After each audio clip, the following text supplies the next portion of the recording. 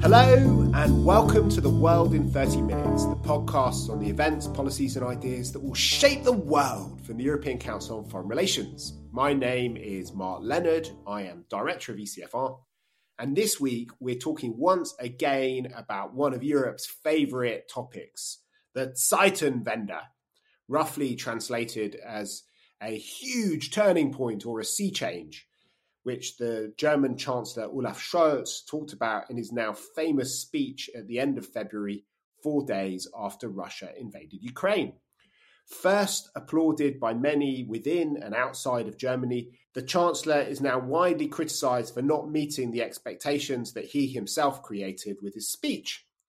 And I am now going to talk to some of my all-star German colleagues about whether this is fair or not, what the Zeitenwende meant and where it's going, and what the rest of Europe should expect from this big sea change in German foreign policy. I'm very happy to welcome Janke Oertel, who's a Senior Policy Fellow and Head of ECFR's Asia Programme, Jonathan Hackenbroich, who's a Policy Fellow for Economic Statecraft and has been doing a lot of our work on sanctions, on the economic aspects of the Zeitenwende. And also back to the podcast is Jana Pulierin, who's a Senior Policy Fellow, Head of ECFR's Berlin office, and a 24-hour round-the-clock commentator on the Zeitenwende at the moment. So, why don't we go to you first, Jana? How do you feel about the Zeitenwende at the moment? Are you still as optimistic as you were in those heady days at the end of February when Olaf Scholz made this speech to the Parliament? I would say I'm less optimistic, but I haven't given up hope. And I think two things are important when we discuss Zeitenwende and the speech, and I want to bring them up here in the very beginning. First, I think Olaf Scholz has not stated his attempt to do a Zeitenwende, but he has said that Russia's war of aggression marks a turning point in history. So I think Olaf Scholz's original plan was not to turn German foreign policy or security and defense policy upside down. The contrary was true. He was really very willing, I think, to continue along the 16 years of Merkel. And his ambition was more about, dare more progress at home, but not abroad. So I think Olaf Scholz's initial intention was to focus on continuity and not change. And the Zeitenwende is now imposed on Germany from the outside. I think that is important. And then I think the context of the speech is also very important because he gave the speech in the first days of the war when basically all observers, at least all observers I know, still assumed a quick victory for Russia. So I think it was not primarily about announcing a long-term plan for Germany completely thought through, but a very quick reaction to a scenario of Russia basically taking over Ukraine. And it was an attempt to justify the 100 billion euro for defense and the attempt to get Germany's kind of territorial defense back on track as quickly as possible. So I think it was born in a moment. It needs to be understood in that context. And for me, just to end, for me, the Zeitenwende now is a great opportunity for the German government that they need to embrace, because I think the notion that something is changing fundamentally is exactly right. But I think Zeitenwende describes more than a moment of shock that will kind of go away pretty soon and we can go back to a status quo ante. But I think it's something that we now need to grasp and do, and that everything that Olaf Scholz has announced so far is a good start. And we can talk about it being a revolution in a certain sense, but I think it's only a start. It's only the beginning. And I think now the big chunk of the work is ahead of us. That's how I see it. Okay, what about you, Jonathan? Hi, Mark. I think I agree with Jana, and I'm glad you went to her first since she's our 24-hour commentator on the topic. I think she said it. What I thought as well is that this is something. There's a lot coming from the outside at Germany, basically on this, and a lot of things, understandably, being projected into it from the outside. All while you can see on the inside, on the domestic politics front, there's lots of infighting. There's within the coalition, I think people aren't or weren't so sure where this was going.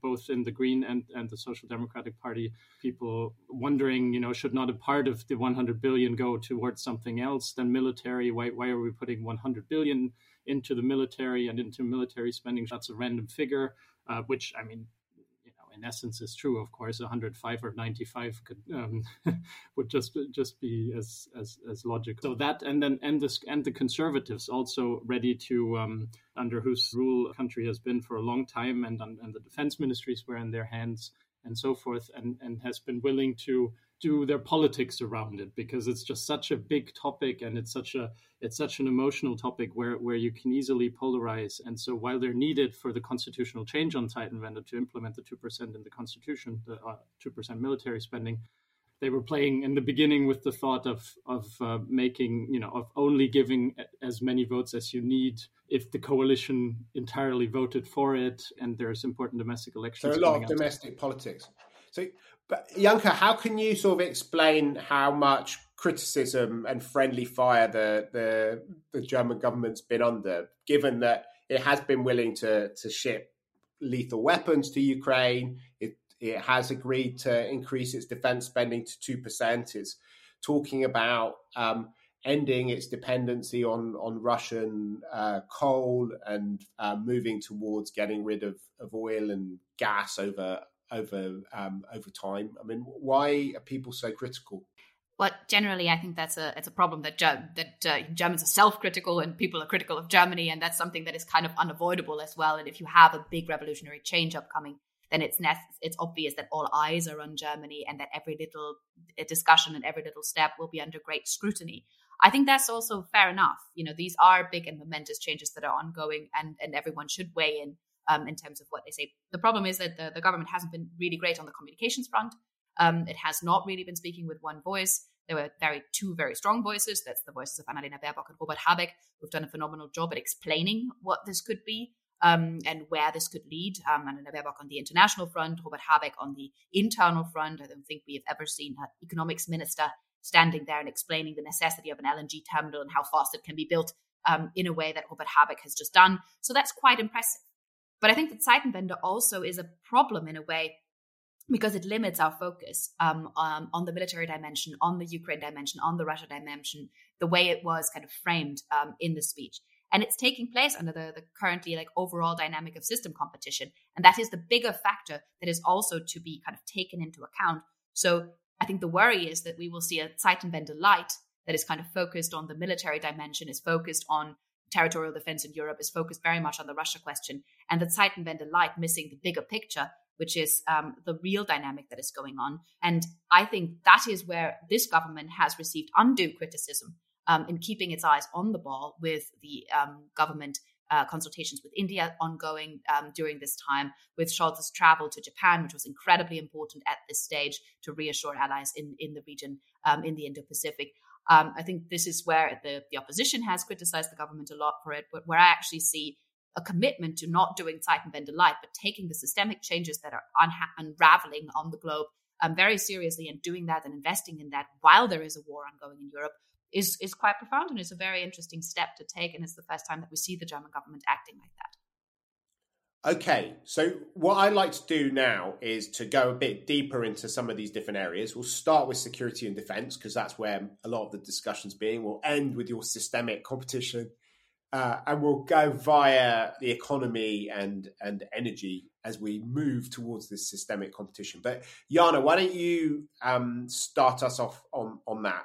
What has actually happened since the 24th of February in terms of German security and defense policy? How big have the changes been so far? What are the kind of next steps going to be? What do you think the challenges are now? So maybe let's go back to the speech itself and look at the kind of revolutionary declarations that Scholz made and that were met with a broad consensus. So he said, from now on, we will deliver arms to Ukraine. We were supporting far-reaching sanctions on Russia, but it was also very much about strengthening NATO's eastern flank. It was about the special fund for the Bundeswehr, the 100 billion, secured in basic law. It was about procuring some F-35 fighter jets as a successor solution for the Tornado.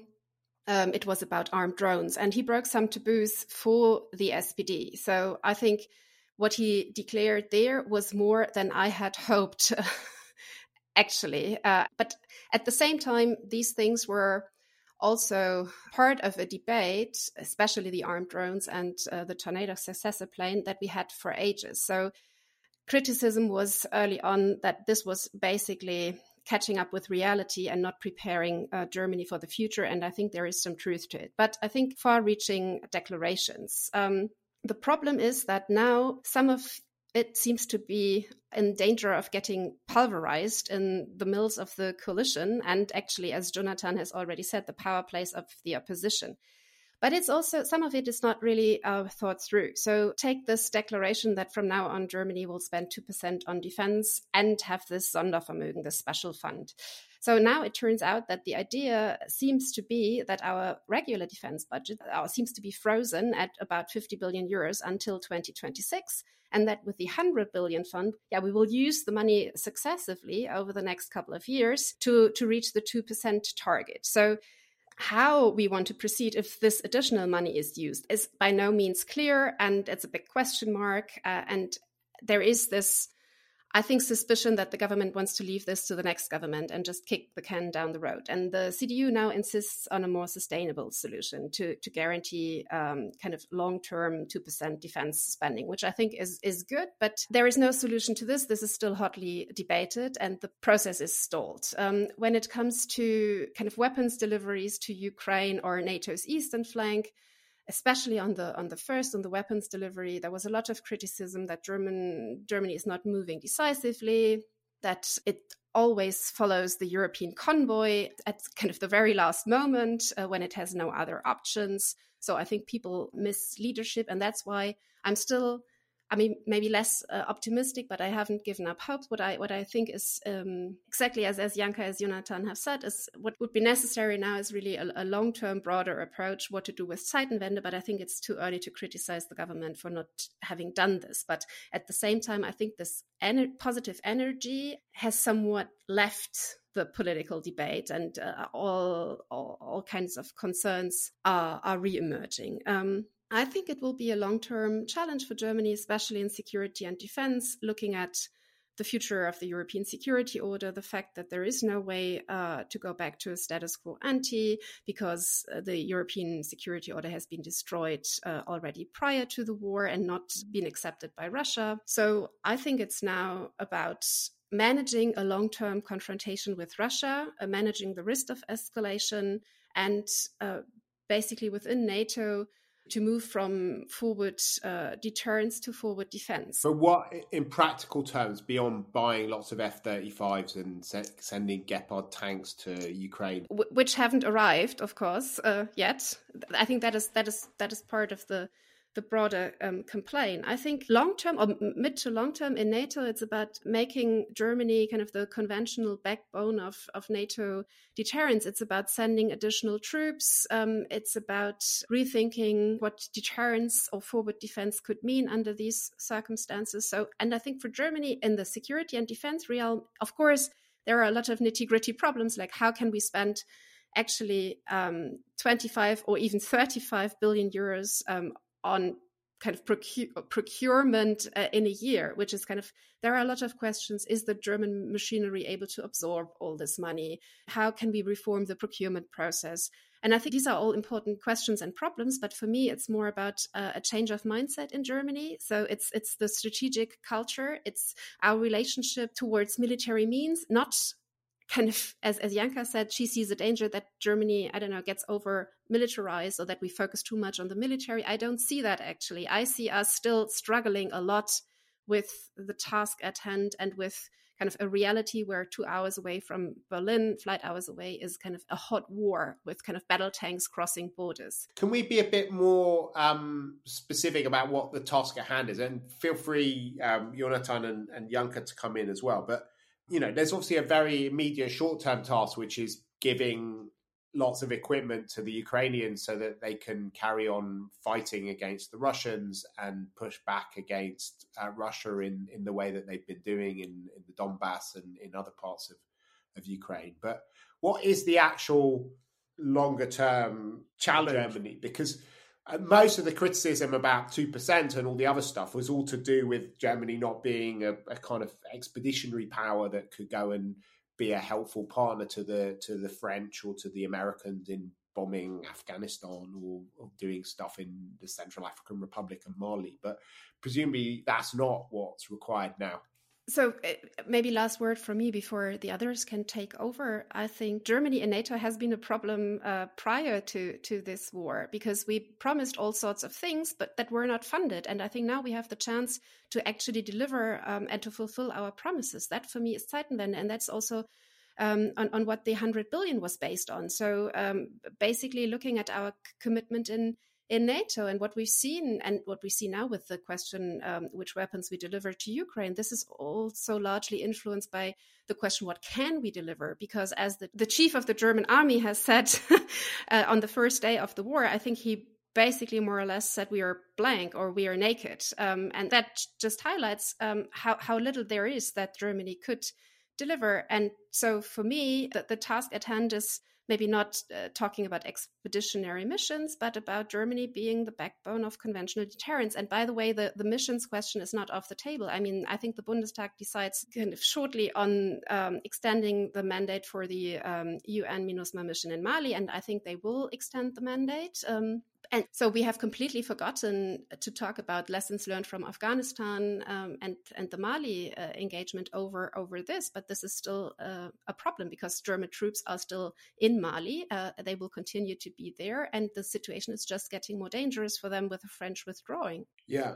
So it looks like Germany's on autopilot rather than actually able to think about what its interests are. Because you went there to help the French and the French are withdrawing. So it's a bit weird getting stuck in Mali. But anyway, let's move on to the economic realm, because there, in many ways, the change is even more profound than what's been happening in the military realm. Because in the military, you know, the big kind of psychological shift probably took place in the 90s when German troops were committed to fight in other places. So these are more tactical changes about, you know, we're going up to 2% and, you know, Germany spent 2% before. So it's in that way, it's kind of less dramatic than what seems to be happening in the economic realm, where there wasn't just a practice of being an export Weltmeister, but also a legitimating philosophy for the export Weltmeister shaft, which was essentially about changing the rest of the world by trading with it and using interdependence as a way of turning rivals into friends. And that was a kind of core bit, not just of the German relationship with Russia,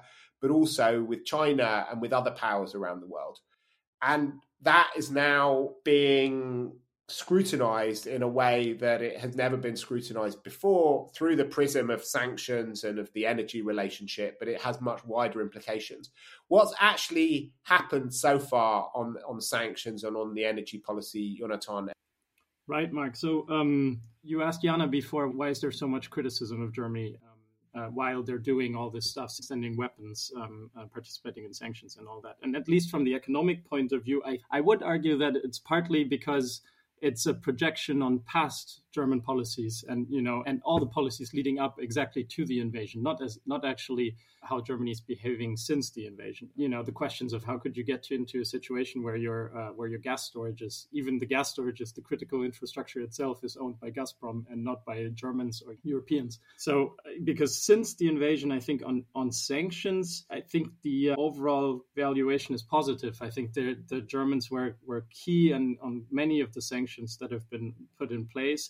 From a U.S. perspective, certainly they may have been hesitant about SWIFT, but I think in the U.S. administration there were hesitancies about that as well, about a complete blank SWIFT, you know, de-SWIFTing of Russia. And on energy, that's the big question. I think, you know, Robert Habeck has probably the greatest credibility on the stuff you could have as a German politician. So I think he would cut off the oil and the gas right away if he deemed that possible. But basically what the calculation has been is that what you're getting out of more sanctions politically is more than unsure, because changing Putin's behavior is probably not possible through them. And in fact, sanctions history suggests that the more you go to the last lifeline of a regime, the more you add economic impact and sanctions, the less the sanctions regime utility curve climbs, and it could even fall. So the more a regime could lash out. So that's not to say that's wrong, that it's wrong to go for energy sanctions. We should absolutely cut energy zero as fast as possible. And the government was right here not to follow the first calls of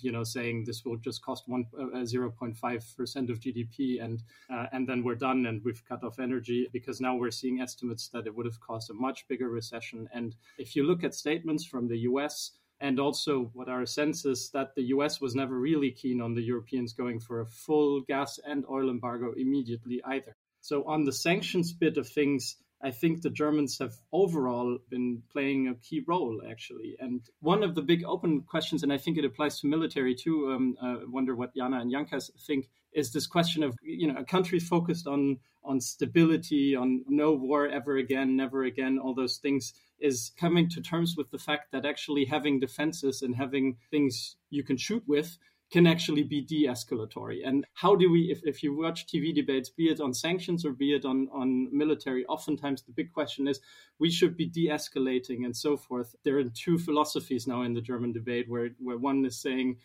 by staying calm and not having big economic or military weapons that we threaten people with, we're de-escalating. And then more and more people coming to terms with the fact that in some cases and employed strategically, those weapons can actually be de-escalating and it would be escalating and, make the world less secure if you don't use them or if you don't threaten to use them. Can we maybe just go a bit more concrete in terms of what's actually happening? So because there's been a lot of criticism about Germany slowing down decisions at an EU level. Coal is happening quickly. Germans are very proud of the fact that by the end of the year, Russian coal will not be used in Germany. But Germany has been sort of very skeptical about moving away from oil and gas. And on oil, it looks like they're sort of moving towards some sort of... do you want to say exactly where we are on oil and on gas? So following that criticism, my sense is the government felt like they had to show that they're actually not that skeptical. So Habeck, the economics minister, went on air and said, we're actually ready. We need some transition time, but we're now ready. We need to find one more solution for the refinery in Schwedt in the eastern part of the country, but then we can now support an oil embargo. So I think, and Foreign Minister Baerbock has just said, was in Ukraine yesterday and said we're phasing out Russian energy to zero. I think they're trying to make it faster than they anticipated. Getting off 55% of your gas imports will take a little bit of time, but they're trying to do it faster within the next 6 to 18 months, which is a big difference in terms of the time span. But my sense is that the mind is put to that, and that politically speaking, there was probably a willingness, or they wanted to show that there's quite a few other Europeans, most notably Hungary, that are the big opposing forces within Europe on energy embargo. But what's clear is that they've clearly been saying that we can't go too fast, because that's the dependency we've gotten ourselves into, successive governments over the past decades. And only when it comes with not too much damage to the German economy will they go there. And that's to say, like, accepting the worst recession since 1945 for the country, probably, as opposed to almost no political immediate advantage from imposing these embargoes immediately. It looks a lot like you're shooting yourself in the foot from their perspective. While if you're getting off oil, in 3 months, you're not so much in that weak position and you're still doing the energy sanctions. That's sort of the sense, I think, in Berlin and in the government. So, Janka, you spent a lot of the last few years thinking about the relationship between systemic rivalry, dependency, but also thinking about how it intersects with the sort of energy climate transition. So, how do you look at what's going on and the lessons which Germany's taking from the early period of this Russia crisis? I think we've seen that we've had a long discussion over the last few years that Germany's kind of a bit asleep on the wheel when it comes to systemic rivalry, when it comes to the big changes that are happening in the world. And this was certainly, the war was certainly a wake-up call on the kind of future of the relations with authoritarian states, including the future of the relationship with China. China has not dropped off the agenda, which is quite surprising to many of those that are looking at the problem right now and that are looking at the discussions right now. China's very much front and center in the conversation about how the future will be described.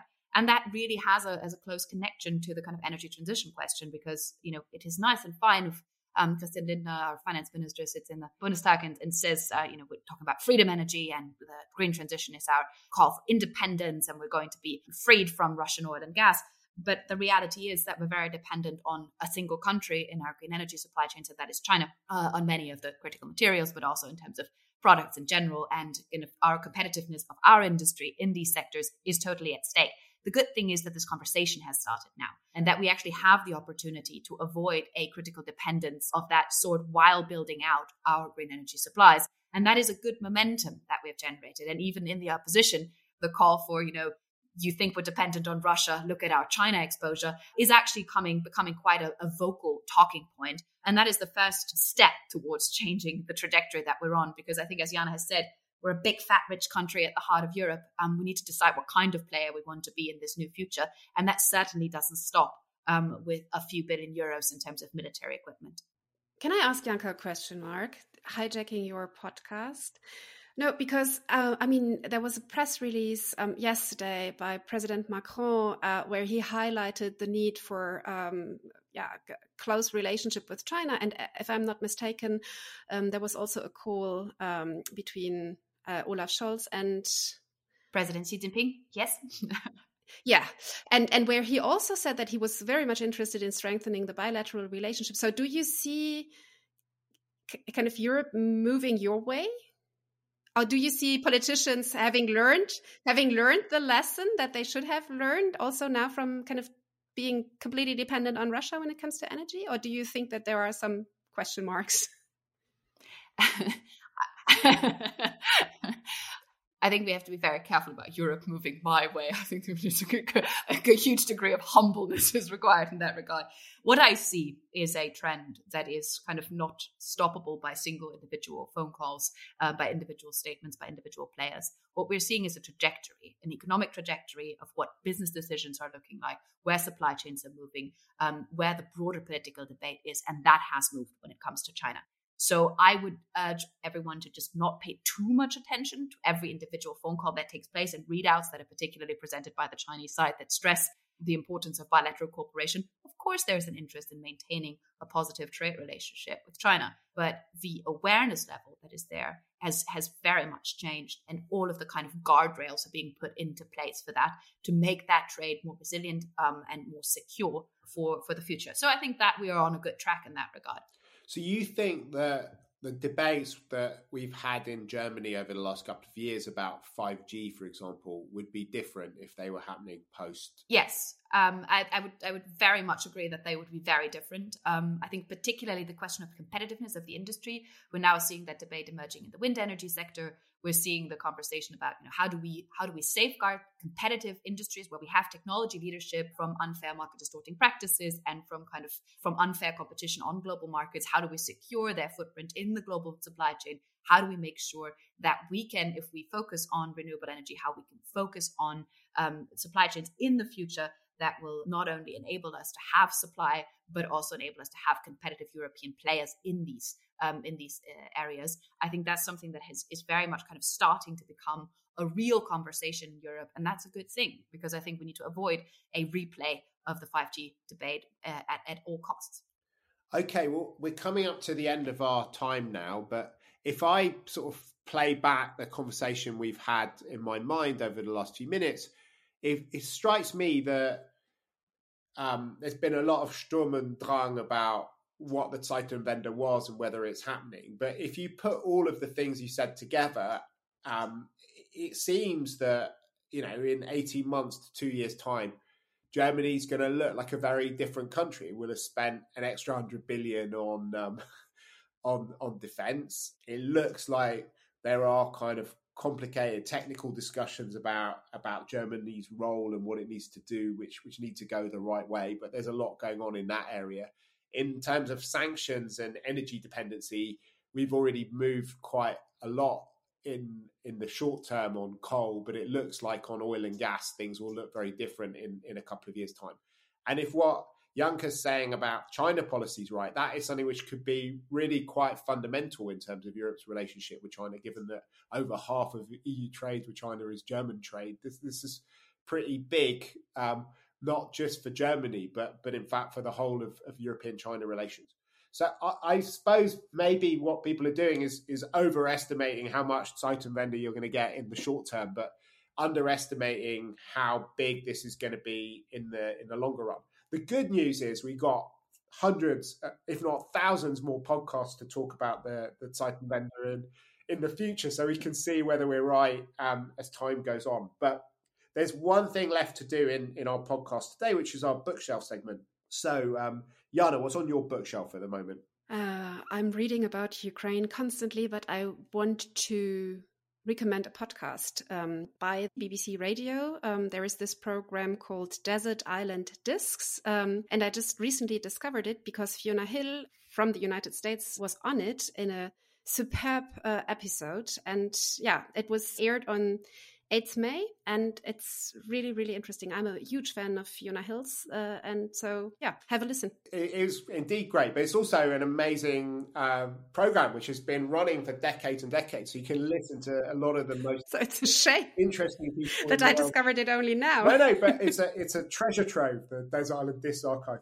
What's on your bookshelf, Janke?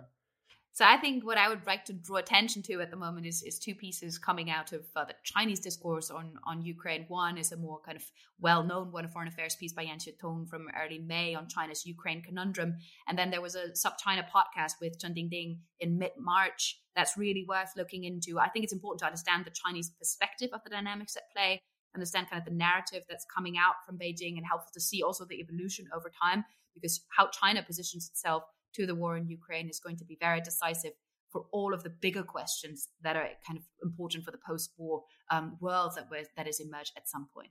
Cool. And what about you, Jonathan? I'm finally reading Adam Tooze's The Deluge, The Great War and the Remaking of Global Order in 1916-1931, where he basically retells, if you will, the story of the First World War in geoeconomics terms, and how Hitler and Mussolini became insurgents to the liberal international order, that project that at that time the US was pursuing, maybe half-heartedly, but during the Second World War, full-heartedly. And of course, reminiscent of today, where there's a new insurgent or several challenging the current order. So fascinating also on the economic weapons that he describes and how they get used. Great. And I'd like to recommend an essay in Die Zeit by Andreas Wirsching, which is writing about Germany's culture of remembering and how Ukraine is contributing to quite a scary kind of change in Germany's attitude towards the Holocaust and relativizing it and changing the nature of German relationship with its past. So that's all we've got time for this week. If you've enjoyed listening to the podcast, please do go to whatever platform you've used to listen to us on and subscribe to the podcast immediately so that you can listen to all the future episodes on the Zeitenwende that we promised to record for you. And while you're there, you might as well give us a positive review and a 5-star rating, because it will help bring other people to the podcast. We'll put links up to all the publications we mentioned on our website at ecfr.eu/podcasts. But for now, from Jana Pulierin, Jonathan Hackenbroich, Janke Ertl, and myself, Mark Leonard, it's goodbye. The researcher of this podcast is Lucy Halpenthal, and the editor of this episode is Leonie Müller.